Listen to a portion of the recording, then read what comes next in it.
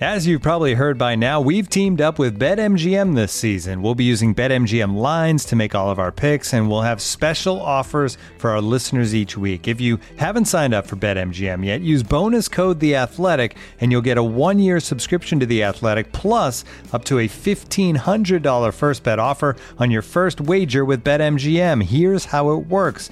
Download the BetMGM app and sign up using bonus code The Athletic. Make your first deposit of at least $10. Place your first bet on any game and claim your voucher for a 1-year subscription to The Athletic. See BetMGM.com for terms. U.S. promotional offers not available in D.C., Mississippi, New York, Nevada, Ontario, or Puerto Rico. Gambling problem? Call 1-800-GAMBLER. Available in the U.S. Call 877-8-HOPE-NY or text HOPE-NY 467-369 in New York. Call 1-800-NEXT-STEP in Arizona. 1-800-327-5050 in Massachusetts. 1-800-BETS-OFF in Iowa. 1-800-270-7117 for confidential help in Michigan. 1-800-981-0023 in Puerto Rico. First bet offer for new customers only in partnership with Kansas Crossing Casino and Hotel. Don't forget, if you haven't signed up for BetMGM yet, use bonus code The Athletic, and you'll get a 1-year subscription to The Athletic, plus up to a $1,500 first bet offer on your first wager.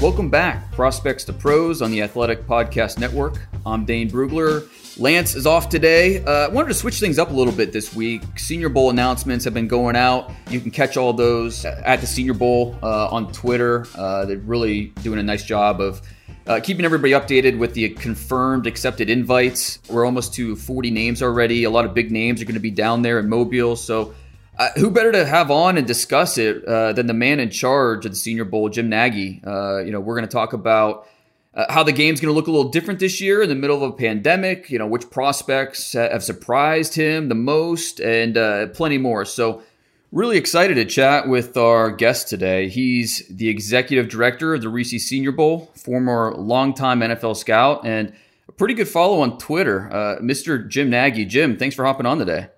Hey, Dane. Thanks for having me on. So if you're listening to this podcast, you know what the Senior Bowl is. It's the premier all-star game for senior prospects. It's one of our favorite weeks of the year. So much to learn and gather down there in Mobile, Alabama. So the first question, obviously we're in an unprecedented point in time in all of our lives with the pandemic. We're in the middle of a college football season where some teams have played 9 times, others have played once.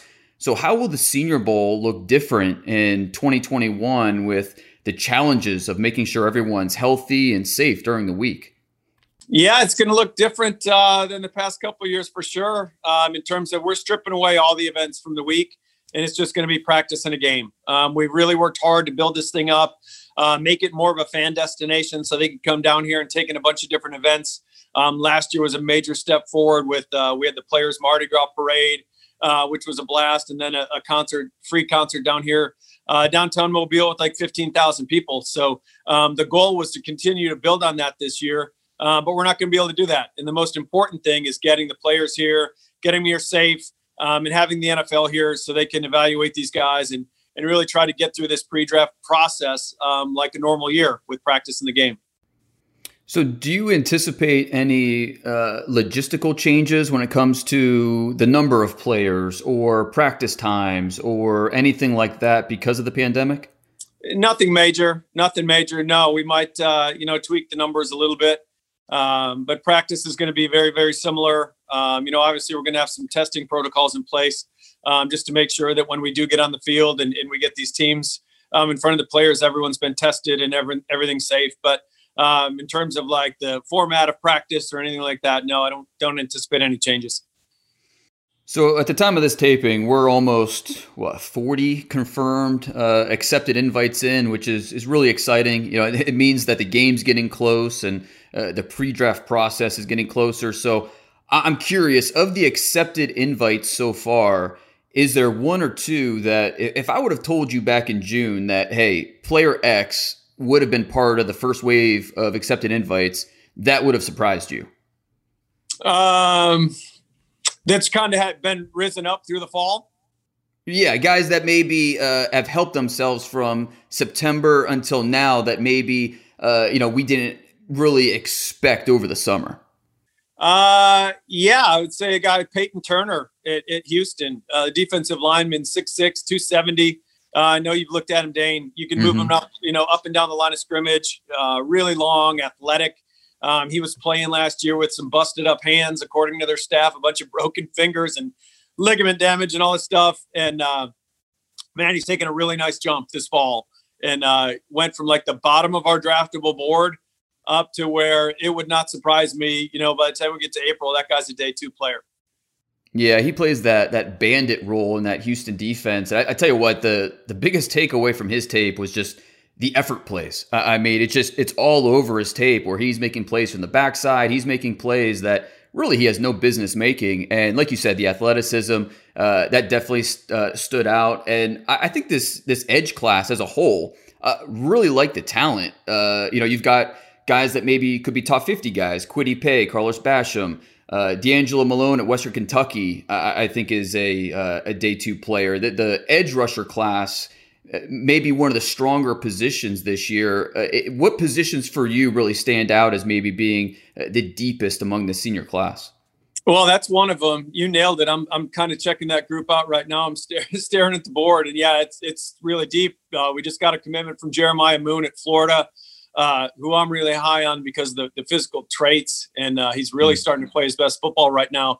But it's a deep linebacker class, and then the offensive line group. I'll just go there. 2 years ago, we had 5 offensive linemen go in the first round out of this game. And the North team alone had 9 out of the 10 on the North went in the first 3 rounds. And this group is really strong, especially it could get bolstered by some juniors that we've targeted right now. We can't share those names, but there's probably 10 or 11 junior offensive linemen that will get their diplomas in December and be eligible to play in the game. So that could really bolster it. And then it's a really good senior running back class. That's typically a really difficult position for us to get players because most running backs, they take off when they get their first chance. They don't want to withstand all the pounding. So when you look at a senior class with Travis Etienne and Najee Harris and Trey Sermon and Larry Roundtree from Missouri, who we just got an acceptance from over the weekend, really strong running back group. Yeah, and I've always enjoyed our talks, whether it's about players or scouting in general. And something that we've talked about is how some invites were just easy, And so I'm curious, who qualifies in this class as a very easy invite? You knew after a tape or two that he was going to have a spot in this year's game. Yeah, I mean, Travis Etienne's pretty easy. A guy, Kadarius Toney, was pretty easy. He's a Mobile kid, and I saw Kadarius play in high school. He was a quarterback here locally at Blount High School. And just going back to when he was a freshman at Florida and seeing him at practice back when I was scouting for the Seahawks, he was the most dynamic player on the field as a true freshman. Now, he wasn't as productive as he's been this year, but the talent's always been there. So he was a really easy one. You go across the board. We brought up Boogie Basham. He was easy. Kwity Paye. Chaz Surratt from North Carolina, the linebacker. He was a really easy one. So, every position, there's some guys that once you put on the tape, it doesn't take very long. You certainly don't have to watch 4 or 5 games. Like at corner, Elijah Molden at Washington. Undersized guy, but such a good football player. So much fun to watch. He was a no-brainer. Yeah, he seems like a make it guy. He's not going to run especially well. He's not the biggest guy, like you said, but he knows how to play football, and that really stands out. Another theme of this year's Senior Bowl is going to be how do some of these opt-out guys look? And so included in that first wave of accepted invites, several guys who we don't have tape from this season, this fall, whether it's an Ambry Thomas or a Kerry Vincent. There's several of those guys. Is there one specifically that maybe stands out as a guy that you can't wait to see him get back on the field down there in Mobile?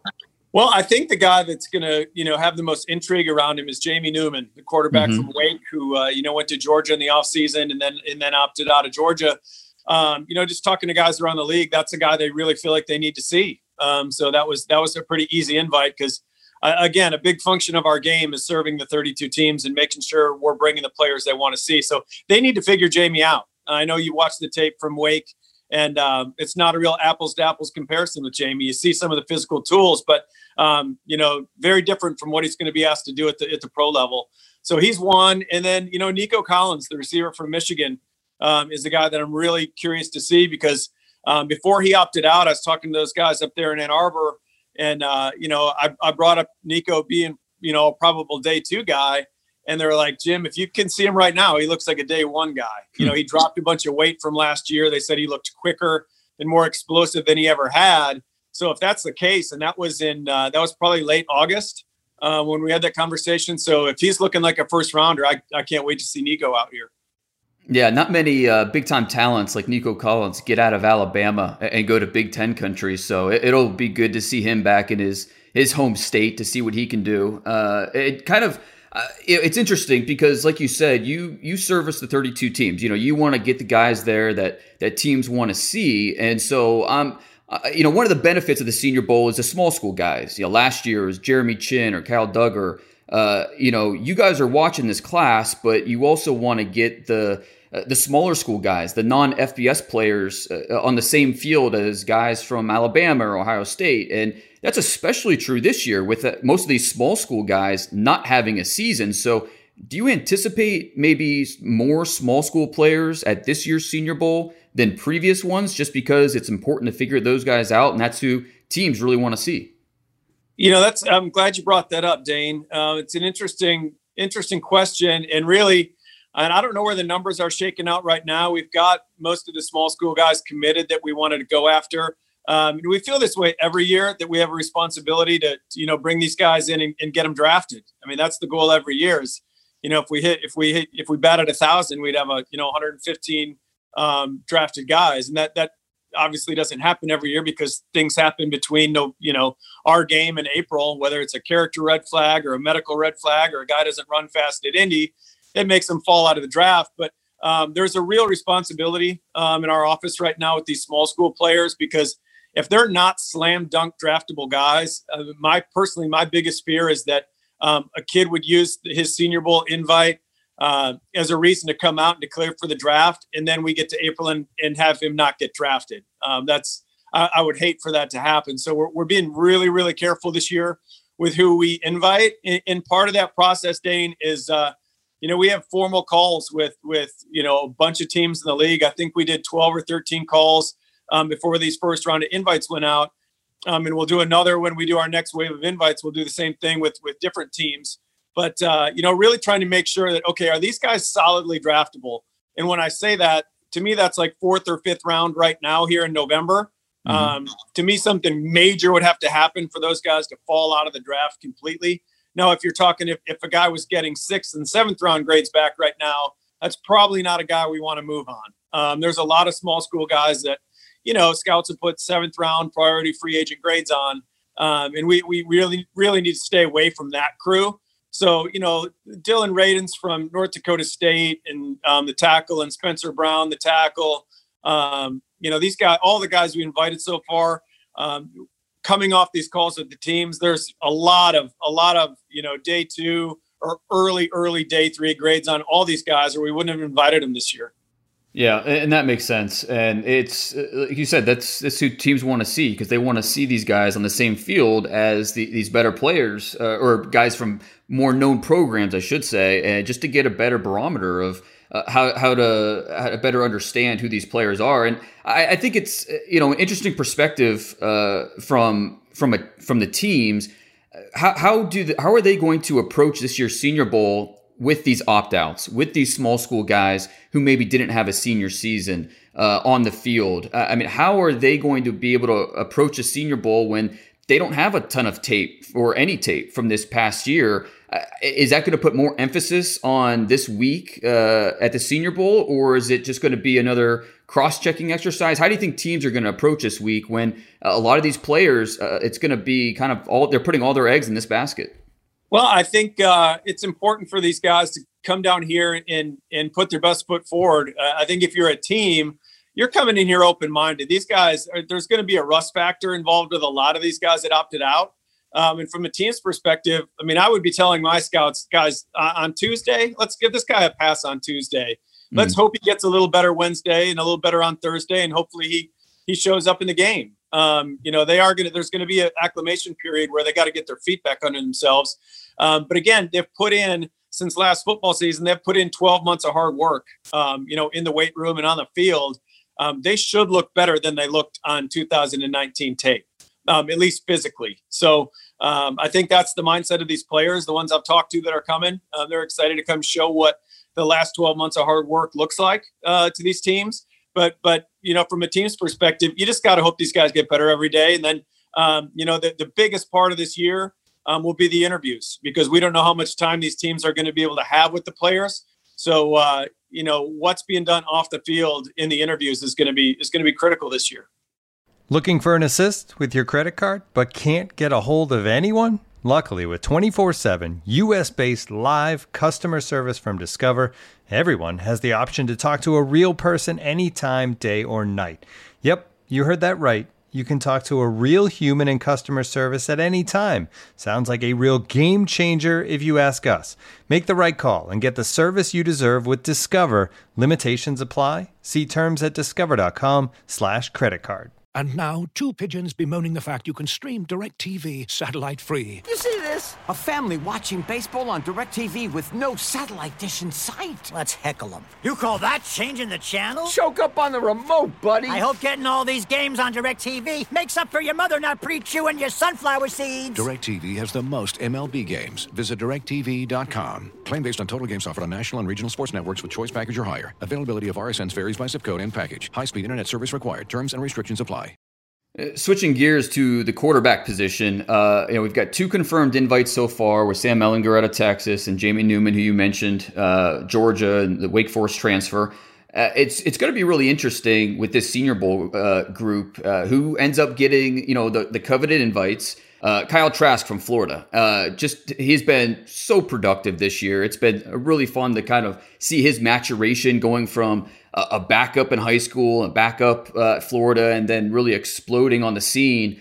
What have you seen from Kyle Trask this year that has impressed you?